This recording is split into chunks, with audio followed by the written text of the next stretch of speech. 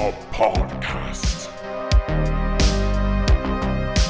Hello, listeners. I'm Zach. And I'm Valina. And we're just a couple of horror fans making a horror podcast. Welcome to This House Was Never Meant to Be a Podcast. We're going to cover all of the horror anthology shows that we can get our hands on. And today we're continuing with Tales from the Dark Side with episode 3, I'll Give You a Million. This episode stars Keenan Wynn as Duncan Williams and George Petrie as Jack Blaine, who are the main characters of this particular episode. Before we get into it, I do want to mention that we're actually going to be taking turns describing the plot of each episode. So the last episode, I described the plot, or rather, the bulk of it. And this episode, Zachy's going to be describing the plot of I'll Give You a Million. And of course, we'll continue in that manner up until we're finished with the entire series. And maybe if it really boils down to personal preference, we might switch off on occasion. If I beg hard enough, maybe I'll get one of my favorite episodes I get to describe. So, Zachy, how does this episode begin? The episode opens on our two main characters, Duncan Williams and Jack Blaine, drinking cognac in the back of their car while laughing heartily about somebody that they ruined on foreclosing their business or house. Whatever It's not... Whatever the heck foreclosing means. And they're twirling their mustache. Well, one of them has a mustache, but if the other one did, he'd be twirling it too, and talking about how evil and cold-hearted they can be. They are metaphorically twirling their mustaches evilly. Yes. And they're both wearing suits, and they're in the back of this fancy car, and they're talking about how dastardly they've been. And they're talking about all sorts of things. Duncan proposes to Jack that he has a surprise for him that he wants him to learn about when they get to his house. I guess saying that out of context, it gives you a different idea, but it is strictly business offer. Like when he offered to have a merger between their two businesses and Jack declined. Was it Jack or Duncan who declined that one? I'm pretty sure it was Jack, but I think it might have been... Honestly, all that business stuff just went right over my head. Literally, I don't know what foreclose means. Like, they say it like it's something evil. Like, I assume it means to be kicked out of your house or business because of the way they act, that it's such an evil thing. Yeah, I think the definition for foreclosure is like the bank or the property owner taking back the house from the person who is living in it. So they're basically kicked out? Yeah. Because I think it was Duncan, who literally says, "Oh, you should have seen the look on his face when I said foreclosed," and then they literally laugh and drink their wine. They are literally mustache twirling evil businessmen here. And I kid you not, throughout the entire episode, I was thinking that these guys looked familiar, and then later on when we rewatched the episode, I finally realized who they look like. They look like Stanley and I think it's Statler. Oh, yeah, it was Statler and Waldorf from the Muppets. Yeah, otherwise known as those two old heckler guys. Yes. And they are highly reminiscent of the roles as Marley and Marley from the Muppets Christmas Carol. Muppets Christmas Carol. I mean, they even have the same facial hair. They look the same. They look just like them. Yeah, they essentially fill out that same role. They're the evil businessmen who love looking at the looks in people's sad faces when they take their property from them. Literally down to that. It is insanely close to that. But Duncan reminds me quite a bit of an old Western actor. He has a Sam Elliott kind of look, kind of combined with Kurt Russell if he had a big old handlebar mustache. How he was in Tombstone. Yeah. The way the mustache kind of goes around their face. Yeah. They look awesome as evil businessmen, but more so Duncan than Jack. Jack is an old man, right? But Duncan looks like a gunslinger. You know what? He actually, I think, was in several Westerns in the black and white movie days. Nice. There's plenty of Westerns in his IMDb page. At least the pictures of Westerns listed. I'm not really good I don't think it really counts if he plays coffin person number 3 or whatever. Wow, now he's holding a gun or something in a picture here. Oh, wait, maybe it's not even a Western. It's It's Doctor Strangelove. Oh, yeah. He's in Doctor Strangelove. Oh, he's the guy who gets mad at least I think he's the guy who gets mad at the dude for breaking a vending machine to get the change out for the payphone. If I remember that scene. Wow. No. It's black and white. I have such a hard time seeing black and... I can't even understand what I'm looking at when I look at black and white half the time.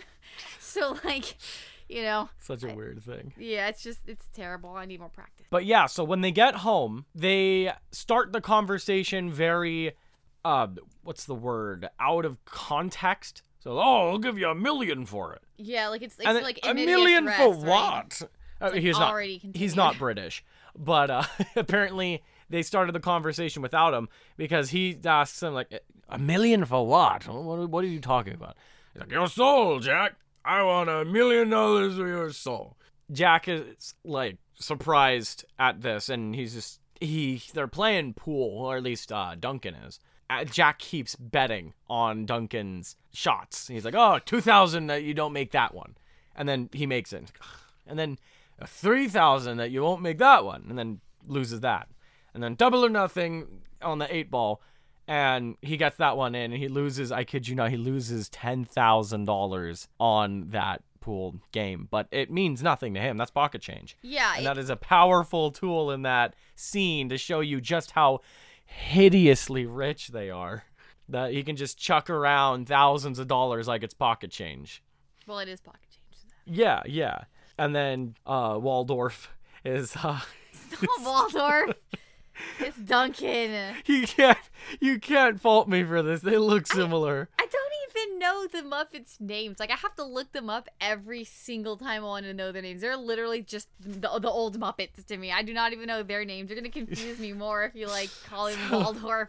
So, Waldorf Marley tells us, oh, you're going to need the $1 million because you're wasting a lot of money on this betting. It starts to really get to Jack because Jack, he's got this kind of looming mortality over him because of his weak liver. So being approached with the idea to sell his soul, he's like, I don't know. He's getting like all these flashbacks back to like, not in the episode, but he says that he's like, I hadn't talked about a soul since last time I was at Sunday school. Duncan's just like, oh, you know, you're gonna back out on me? I'm just offering you $1 million for a soul, and you're reminiscing about Sunday school? Yeah.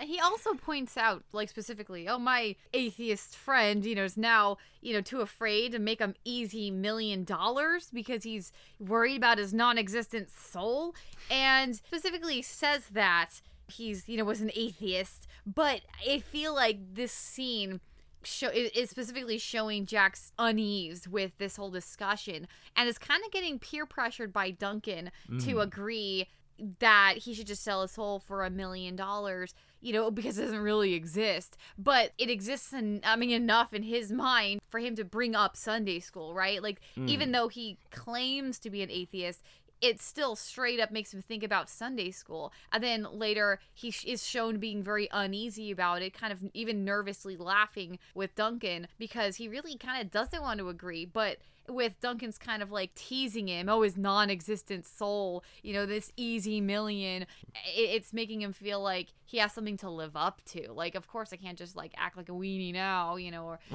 you know, because I think you'd hit the nail on the head, acting like a weenie. So Duncan then, while talking to him, mentions your bad liver is yada yada, and Jack is like, oh, this is what it's all about, right? You're only asking me this because you think I'm gonna die soon, right? Duncan says that he was only trying to make a point, right? And then Jack feels like something's up, like, yeah, you know, this is too weird of a thing for you to bring up, unless you have some kind of angle. Yeah, he even says that I know you too well. I know there's some sort of a catch behind this deal of yours. Jack, he finally, he's like, whatever, you know, the easiest $1 million I ever made. Oh, and even, I gotta mention, though, to sort of add to Jack's unease, the whole time that they're having this conversation, it's like thunderstorming outside. So there's lightning and thunder, just to sort of make this moment just a little bit more ominous. Yeah. to sort of, I guess, even add more to how ominous everything is, this is in Duncan's house, the potential buyer of the soul. And all on the walls, like everywhere, are kind of like things that hint at him being a hunter. Like there's a rack full of like these large rifles. There's several paintings of dogs and other... Yeah, like hunting dogs. Yeah, hunting dogs, but I was going to say the woods and stuff, just kind of scenery where you would be hunting. I mean, not everything is about hunting. Like, there's several like busts of things I don't know what they are, just people's heads on things. Historical figures and all of that. And he's got a little gold statue of, like, a panther on his desk. And also, there's, like, a statue on some other bureau or something of, like, a mongoose and a snake fighting. It's a taxidermy scene of a snake and a mongoose fighting. Yeah, and then there's also a very prominent chessboard behind them by the window. And that ends up in the scene quite often. So it's kind of important just to sort of show what a chess master Duncan is. Like, it's not only his chessboard, he's often shown with it in the vicinity, showing that he really does have this kind of evil plan behind everything he's doing. Like, it's not just straightforward, I want your soul. There is definitely a catch. There's definitely another plan he's got going on. So we go to a commercial break. And when we come back from the commercial break, it is the day of which the contract is being written and made up and going to be put into effect, and that's when he's supposed to sign it or whatever, so that way he can fully agree to the contract. So this is an important point because we learn from Duncan what exactly the contract entails, which is always important in situations like this because this is how they always get you. Valina has written down the entire important part of the contract. There's like 2 lines that finish it, but that's not very important to the context of the episode per se, but this is the meat and potatoes of the contract. So take it away. Okay, so this is basically what at least the last half-ish part of the contract says, and how he's written it down, and he's presenting it to, or how Duncan is presenting it to Jack for him to sign. Okay, within 24 hours of the demise of one John C. Blaine, all rights to his eternal soul shall thereafter become the exclusive property of one Duncan Oliver Williams. In consideration thereof, Mr. Williams, hereafter referred to as buyer, agrees to deposit to the account of Mr. Blaine, hereafter referred to as seller, the sum of $1 million upon execution of this contract. If the buyer should die before taking possession of said soul, the contract shall be considered null and void. If, however, the buyer should meet death at the hands of foul play of any kind, all monies should be returned to his estate with highest interest allowed by current law. And it's very important later on.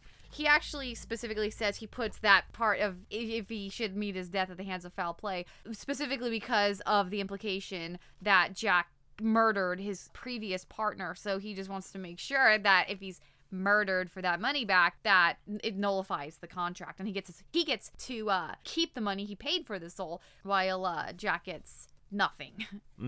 And that's probably the reason why he didn't go through with the merger, because then he would be his partner.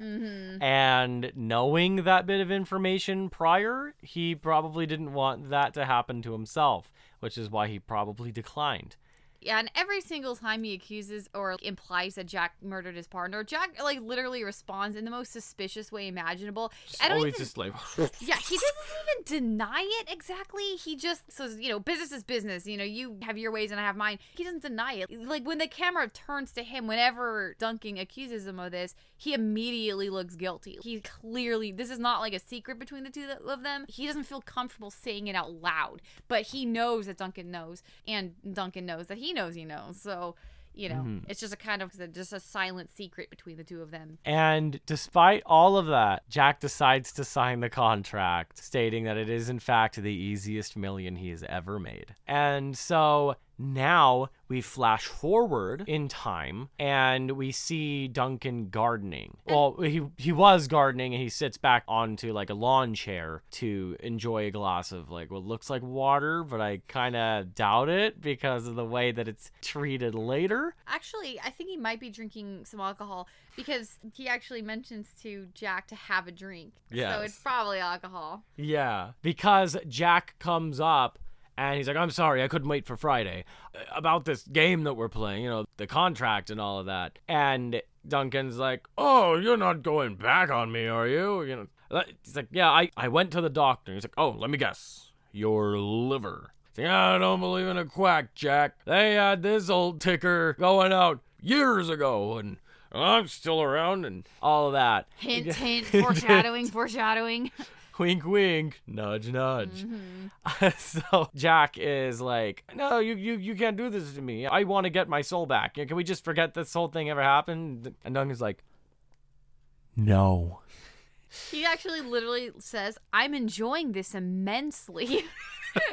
And that's like, he says that, and it's like, he really cements himself as like a really great kind of evil and just likable villain. It's just, his delivery of it is just amazing. And Jack leaves, and he's just like, a mean and cruel person. And then he just walks away, and Duncan's just gardening. And he's just like, oh, I'm going to get my $1 million back. Yeah, he like really reveals that it isn't just the soul he wants. He wants money. Because he says, cruel, yes, but also shrewd. I'll earn that $1 million back. You'll see. So it's like, oh, this is his secret plan, right? He didn't just want the soul, though he really enjoys seeing Jack basically groveling for it back. He wants to make that money back with interest. And then a hop and a time skip ahead. We see Duncan laying in his lavish bed. It's just this ornate king-size bed, and it's all just this white room, and his butler comes in. And he's like, a telegram for you, sir. And he's like, oh, what is it? And he's like, it's a telegram from Jack. He sent you this message. Duncan, stop. Please get rid of this contract. Stop. I will give you $1 million for this contract to be nullified. Stop. He's like, oh, so you're going to give me $1 million on top of the million? Oh. And so the butler's like, oh, must I remind you, sir, it's Thursday. It's like, oh, yeah, it's your day off. Get out of here. And so he leaves, and he's just like, oh, he's just on cloud nine. Like, oh, I'm going to get my money. Hey.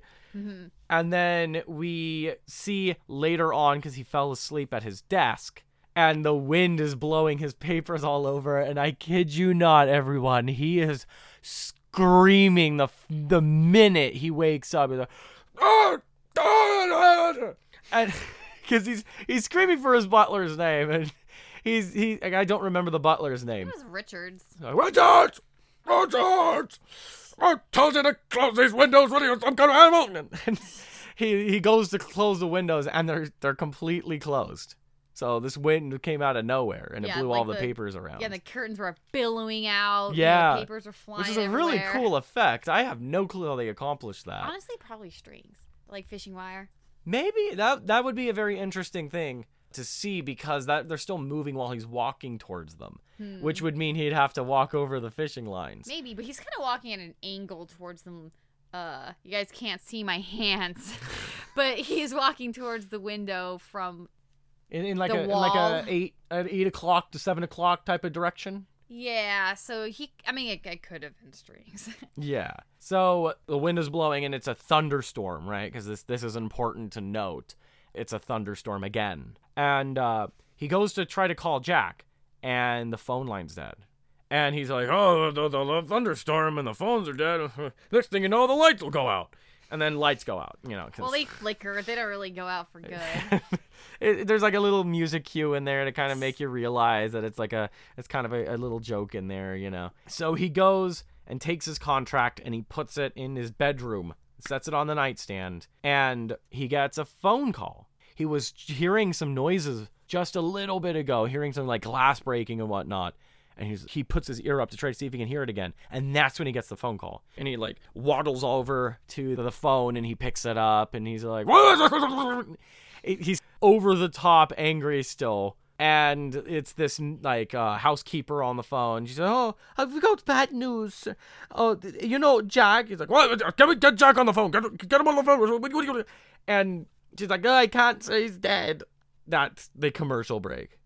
And then we get back from the commercial break, and that the housekeeper said that he had sent the telegram last night, which is why it got there that day, but he passed away that morning, and that they didn't call Duncan until later in the day because they had to take care of his final expenses. And, like, at this point, Duncan is, of course, furious because he died before he can get his money back and that extra money he was planning on earning. So he's not even sad at his, like, best friend's death. He's, like, just seriously angry. Like, he just got robbed. He just got robbed of $1 million.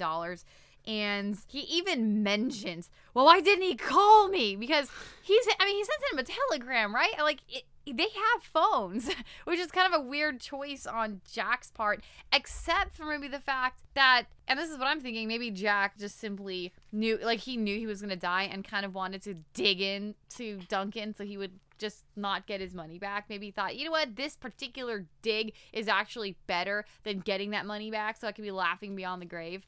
Mm-hmm. That's the only reason I could think he would send a telegram of all things. That actually did annoy Duncan to get a telegram. Mm-hmm. But, as opposed to a phone call like a normal person.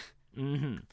So then, because Jack died, Duncan is now the official owner of the soul, and now he's already paid $1 million for it, and he's stuck with the soul that he didn't want. Well, it's not like he doesn't even consider it a soul, though. He actually just says, I'm stuck with this useless piece of paper. So he doesn't believe in the soul at all. So Jack, I think it's kind of clear he does believe in it. At least that kind of, like, I'm on my deathbed, I definitely don't want to be taking any chances, particularly since he's also a murderer, right? So he clearly believes in the soul, but Duncan does not.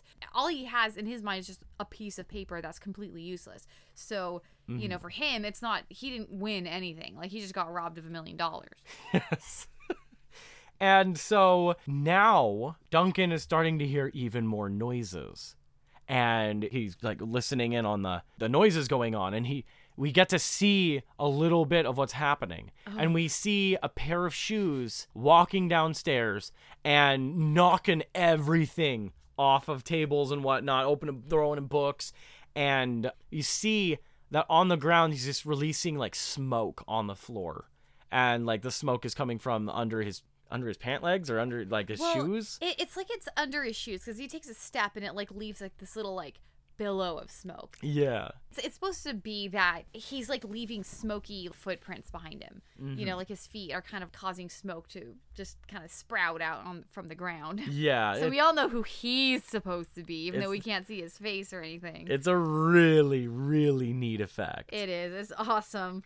And so he hears all of this clattering and rattling and all of this commotion going on downstairs. And he's on the phone. And he says, like, oh, if you can hear me, there's prowlers in the house. Just send the police. And so he puts the phone down and he grabs a revolver out of his drawer and he goes downstairs.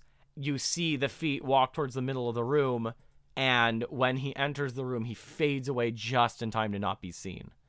And when he fades away, he leaves this little kind of circlet of smoke where he was standing. He goes down there and sees a totally trashed room. Then he hears, like, a knock on the door, like, and the door opens, and it's Jack, and he looks like a corpse, and he's carrying a platter with a little glass container with a little lock on it. Yeah. It's got this glowing green light at the bottom, and it's all smoky in there, and he looks like, how would you describe how Jack looks? He looks like someone took a potato peeler and just attacked his face. He died of, assuming, like, cirrhosis of the liver or something. Clearly he had a liver problem that he died of. But the corpse that comes in looks like someone literally attacked his face. Yeah, and it's interesting because he was cremated. So he should look burned at the very least if that's supposed to be his corpse. He definitely looks like a dead corpse, and that's what they were going for. But it makes no sense with how he died or what happened to his body afterward. Yeah, so his corpse has got, like, strips of skin hanging off. Mm-hmm. He's got this kind of greenish tint to him, this bluish greenish tint, and he's got this vocal effect that sounds almost just like a little bit like how Pinocchio sounds when he's underwater looking for Monstro. That kind of weird, like, type of, like, sound effect. But he's like, oh, you take my soul. And he's like, oh, you're dead. You're dead. He's like, oh, if you don't take my soul, he'll take it. And then Duncan just raises his revolver and just pop, pop, just, shoots him. And Jack is just, take the soul, Duncan. Yeah, Duncan is beyond terrified. Like right now, the very last thing he's thinking about is that soul. Like it means literally nothing to him. And the only thing he's focusing on is how terrified he is of Jack. He's not listening to him or anything. It's just like literally there's a ghost here or a zombie. Get away from me. That is the only thing in his mind. And he is literally so frightened, he has tears in his eyes. I couldn't make that up. It is so insanely well done of like a scene, just actor's scene done, where he is just showing off how good he can perform this scene. So after shooting Jack a couple of times, he turns around and he's just fierce screaming up the stairs, arms on both rails, and walking with his legs spread apart like he crapped himself.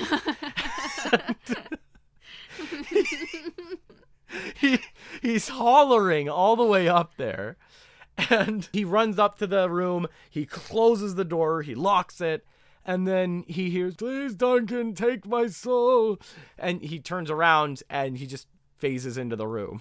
It's a ghost. No door's gonna stop him. And so he runs and he grabs his contract, thank you, and he grabs a lighter. And he's like, I'm going to get rid of this. He doesn't say that, but you can tell in his eyes that that's what he's planning on doing. So he's trying to light the lighter, and it's not working. He's trying to light it, and it just goes out whenever he puts it. And he does it like once very intentionally. And then the next couple of times are just him trying, and he's just focusing on Jack. And this is like, that's where Jack is basically kind of explaining himself a bit more without explicitly mentioning who it is who's after him. Yeah, he says, it's like, oh, he's coming, and if you don't take the soul, he will get the soul. Like, possession is what? 9/10 of the law.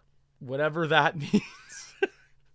So then, once the contract doesn't burn, he just starts getting insanely terrified and angry. And he's just like, go away, go.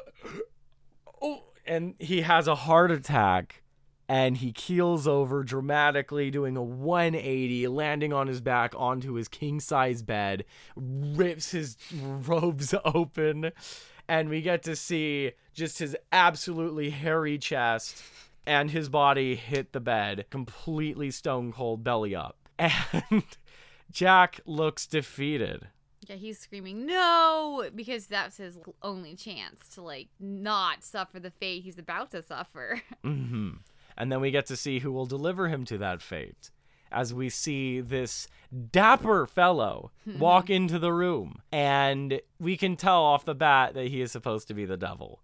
And he walks in there with a bright red rose, and he's wearing black and just rocking black lipstick. And he's got this vocal effect on him that's that type of effect where you can kind of hear a noise leading into the words he's saying. And he's like, oh, since you passed away before the contract was finalized, since you didn't accept his soul, I get your soul. Yeah, and he actually reads off the contract, the important line, which is, if the buyer should die before taking possession of said soul, the contract shall be considered null and void.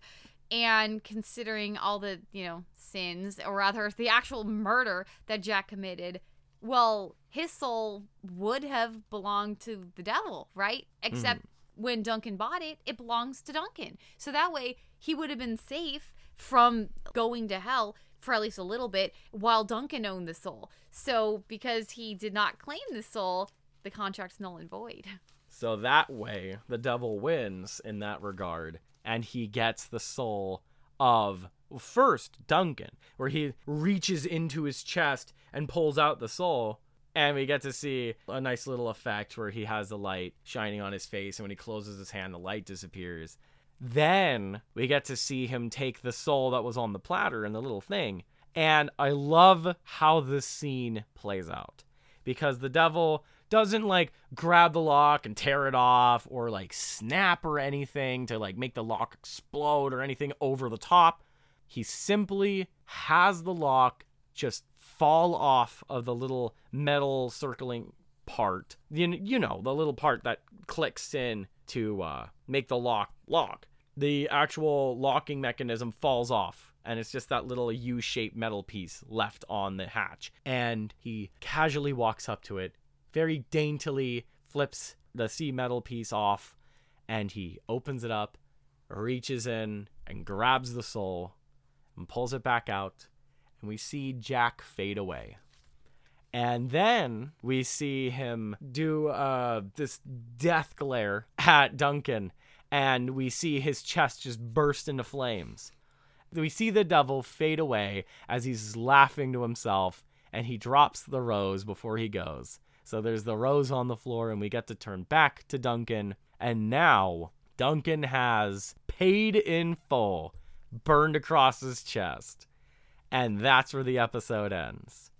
It is a really good episode. I love these two evil men, and they're just game with their souls and just mountains of money, and they just throw money around like it's absolutely nothing to them. And even their souls, right? Except, I mean, it isn't nothing to Jack, right? He just pretends it isn't. And Duncan, I mean, I gotta actually do think it's nothing to him. But they're just both horribly evil. Duncan is so gleefully evil. Like, this is his best friend, and he is utterly enjoying the fact that he's got him like a worm on a hook. It's just the characters are just really what makes this. And then that devil, he looks like a pre-Joker Joker. Like, think of Jack Napier, right? He looks like that. He's got like a suit on with like a bow tie. He's got, it's not a bow tie. It's one on. of those little like chest scarves that are like a really wide tie, but it's not like an ascot, because that's like what Fred has in Scooby-Doo. I'm talking like it's one of those really puffy kind of like ties that fits in your shirt. So it's not like a typical like suit and tie devil, right? It's more of this fancy look to him that's got this very like old-fashioned, ornate, I would say, ornate look, because typical suit and tie. And then if he wore something like that, he'd look very, very close to Duncan and Jack, which was not what was intended. He was supposed to look better. So he walks in, and he's got this very, very old school fairy type of vibe to him. Like not like the, you know, pixies and whatnot. I'm talking like old timey, like leprechaun, and just that kind of really fancy, otherworldly kind of feel to them. And they accomplished that perfectly with his design, especially with the rose. The rose is what I feel like gives that biggest push in that kind of ethereal direction with how the devil looks. Yeah, and he's got like a kind of, his expressions are like I said, I like to describe him in terms of a Joker, because he's got this kind of face where he has this sort of smile, and it's so very prominent on his face. The lines of his face, how they fold to sort of really extend his lips when he smiles, as well as his frown. So you get these really over-exaggerated looking expressions. They don't look unnatural by any means, but they are very prominent when he makes them. And it's just a good look. He just makes such a good devil. Ooh, I love me a good devil. It is a very unique devil. And honestly, I would say it is one of the most inspired depictions of the devil that I have seen in most media. So, Valina, why don't you tell me what you think of this episode? I really love this episode. It wasn't one I remembered when I had watched it the first time forever ago, but when I rewatched it, I'm like, oh man, this is just really enjoyable. At first, you know, I was a little taken aback by how obviously evil they were supposed to be. But, and the episode is kind of over the top in that kind of regard. All these actors really ham it up. You know, but that makes it so much better. Like, I don't know, like, it really works for this episode. All their personalities are so big. All of their behaviors, you know, are really big like that. Heck, even like I said, the backgrounds with Duncan's hunting stuff, you know, like everything to sort of show who he is just in the background. So even though you don't get like a whole lot of him, I mean, just in terms of the fact that it's a short story, right? You still know a whole lot about him by the time the episode's over. Not so much Jack, but a lot of Duncan for sure. But everyone else, like I said, they acted up. Even with Jack, his guilt when, he's told about, the fact that he murdered his partner. That unease he has when Duncan mentions his soul, his soul, and he should sell it. He, not a really good actor. He makes it very clear what Jack is thinking at any given time, even though he's got a lot less screen time than Duncan does. And I don't know, I really, really love episodes that focus a lot on the characters and make them really likable, even if they're bad. So I really enjoyed this episode. I mean, it's not really like a hard hitter. A new man really went for the throat when it comes to sort of really heavy topics. It just went ape for those heavy topics. Yeah, and it also had stuff that made you think about it later on. First viewing is not going to tell you anything about it. You have to watch it the second time. Be like, oh, wait a minute, this is what this episode's about. You got to bring your shovel because you need to start digging into it. Yes, but this episode is really straightforward. Everything you need to know is in the episode, and you can pretty much catch all of it in the first watch. Yeah, but it doesn't treat you like you're stupid and tries to beat you over the head with things that come back later. And I feel like this episode really exceeds in being a competently done simple story. Because there's nothing wrong with simplicity, right? There's nothing wrong with a straightforward story if it's a good story. And I believe that this episode is a very competently done story at that. And you'll always win my heart with a supernatural themed episode. And this one just hits that sweet spot just right. It may not be the most memorable episode from when we watched it the first time around, but keep in mind, we watched these episodes in large chunks. We watched like 4 episodes a time when we originally watched it. So the more memorable episodes of a bunch were the ones that we remembered, if we remembered any of that bunch. So this was one of those good episodes that managed to slip under the radar because we watched like 500 episodes. It was surrounded by episodes that we didn't really care for that much. Yeah, it's kind of surrounded by a bunch of bland episodes. Again, considering that we watched A New Man, when we first watched it years ago, that was very face value, so we didn't really like it as much as we did this technically third time we watched it. But we probably enjoyed it when we watched it then, but it wasn't as memorable as later episodes, particularly ones that come across as really bad, and then those stick out more in our minds. So it's likely coming up we have more bad episodes that we remember more than a good episode, which is really unfortunate. Yeah, and that's kind of a shame because this episode managed to slide under the radar our first time around, and I feel like we didn't appreciate it enough, And I feel like we did it a disservice because of that. Another topic that we like to talk about whenever we talk about episodes of TV shows and all of that, one important thing that we do love about movies and TV shows is how much can we talk about it after the fact because of the amount of material and the leftovers it leaves you with to chew on after the fact, right? With this episode, it doesn't have a whole lot of that. It's, again, very straightforward. There's not really a whole lot to dig into. Yeah, like they're pretty much, all the characters are pretty evil, and you can look into the backgrounds. Oh, that kind of shows, more about their life. I mean, there's little things you might be able to dig into, but they don't really have that much impact on the plot. Like, Duncan has a wedding ring, but he's alone in his house, so he only has his servant. It doesn't really mean anything. I mean, you could really say maybe his wife died, which is very likely, but it doesn't really have any effect on the plot, so it doesn't really make a difference. Like, it's just a little character element, right? It just adds to him, but it doesn't really add to the plot and doesn't give you anything to discuss afterwards. Yeah, I think the key word we're looking for is intrigue. Where some things can be given to you and it might be interesting, but it's not intriguing, right? Like, what was it, Duncan's marital status? Yeah, Duncan is the mustache dude who's was married, maybe. Like, that's maybe interesting, but it's not intriguing. Like, you don't want to dig more into it. And the only thing I could think of about this episode that is not quite answered is the fact that these two guys always seem to meet on a Friday. The very first time he mentions, actually, I'm not sure if he wants to go show him the surprise on Friday, but I know it was earlier than that because they write up the contract that Friday. Yes, but I don't know if it was mentioned earlier that it was also Friday, because he just says, all right, well, I'll show you that contract on Friday or next Friday, which might imply it was already Friday. And then the next time he meets him in the garden, he actually says, I couldn't wait until Friday. And then, of course, when they all die, the servant mentions that it's Thursday and it was his day off, and he goes home. But the rest of the events take place at night, which means it could have been 12 o'clock midnight, right? It could have literally been Friday when the devil comes and gets his due. So I think at the absolute longest span of time, or the shortest span of time it could possibly be is what I meant. The shortest span of time is a solid week. It starts on Thursday, right? Oh, we'll meet this Friday to write up the contract.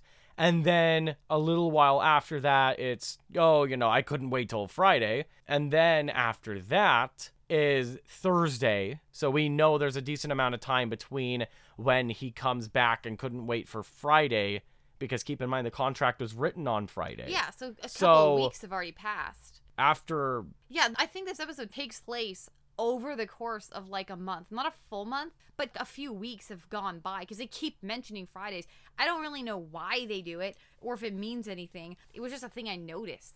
It's just one of those details that's like, I'm not really sure what that's for. I mean, it as far as I know, it doesn't really pan out to anything. But at the very least, there are 2 Fridays that are important. So, and 2 Thursdays that are important. Well, the Thursday might just be hinting that it's on a Friday, right? Because it's nighttime when he wakes up. He was like asleep. But unless we had a clock in the room, we wouldn't be able to tell whether or not it's still Thursday or Friday. Yeah, but what I'm saying is like could have been there for that reason.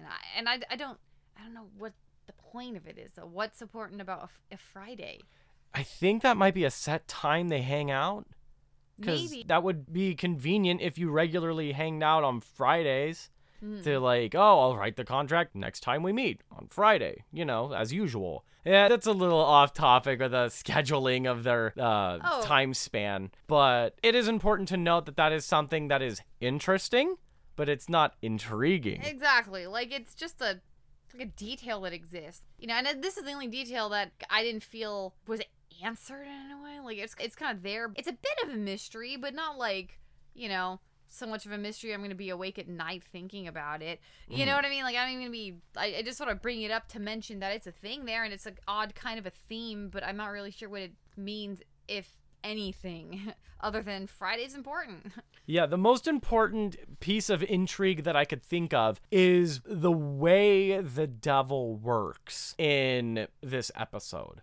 Because clearly, he can walk around. He's not trapped in hell or anything like that. It's a very straightforward kind of like, he just is wherever he wants to be. Yeah, he's punishing bad guys. I mean, like, that's kind of what his role is, right? Like, he may or may not be a bad guy himself, but he's definitely punishing evil. He mentions that, or rather, he confirms that Jack is going to go to hell because of the murder of his partner, among other things, and then Duncan's crimes are too numerous to list.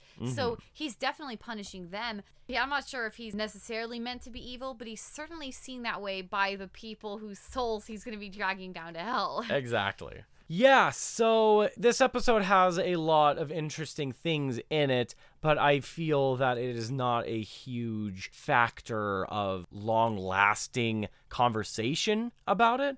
Like, the new man's going to keep you talking about it if you know what to look for, because then you can start kind of dig into what symbolism means what. And is this literal? Is this figurative? Is yada yada.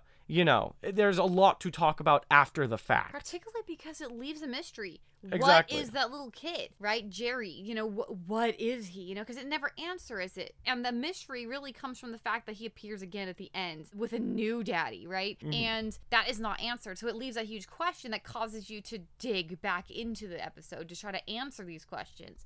Like this episode leaves nothing really to the imagination. Everything's answered right off the bat. But that's not what makes it enjoyable, right? Like, what makes it enjoyable is just the characters and how they behave, and just everything really about what you're seeing on screen is what makes it enjoyable. Yeah, like, you're not going to be talking a long time about how great the story was on the roller coaster. You had a lot of fun on that ride. And I feel that's what is important with this particular episode. Like, there's nothing long lasting about the episode, but the episode in of itself while you're watching it is fantastic, and I couldn't recommend it enough. Now, where would you rate this episode, considering that you're the one who likes the 5-star system?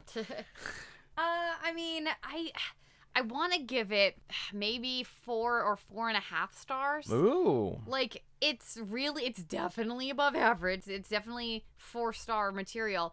But I give it maybe the 4.5 stars, or, like I said, between 4 and 4.5, one of those, because of how good it is. It doesn't quite get the 5 stars because I feel like that longevity that would come from having a bit of a mystery afterwards would earn it that 5 stars.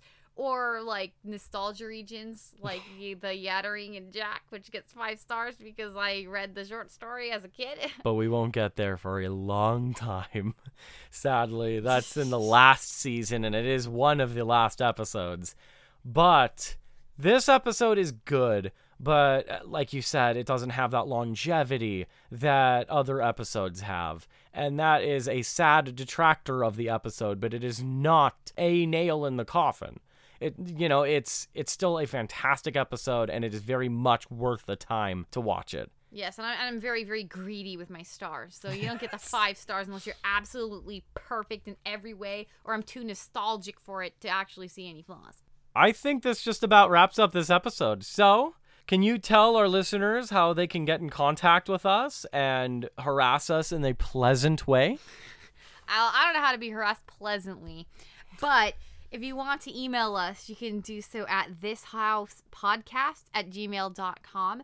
And we finally have an Instagram, which has one whole post on it about this episode. And it's This House Podcast. And that's just what it's called, is that Instagram. And of course, our next episode is going to be Painkiller. And that's episode, 4 in Tales from the Dark Side. And it works really well because I can't remember a darn thing about that episode. Yeah, it's a memory killer. Yes. Today's episode's over. Get out of our house.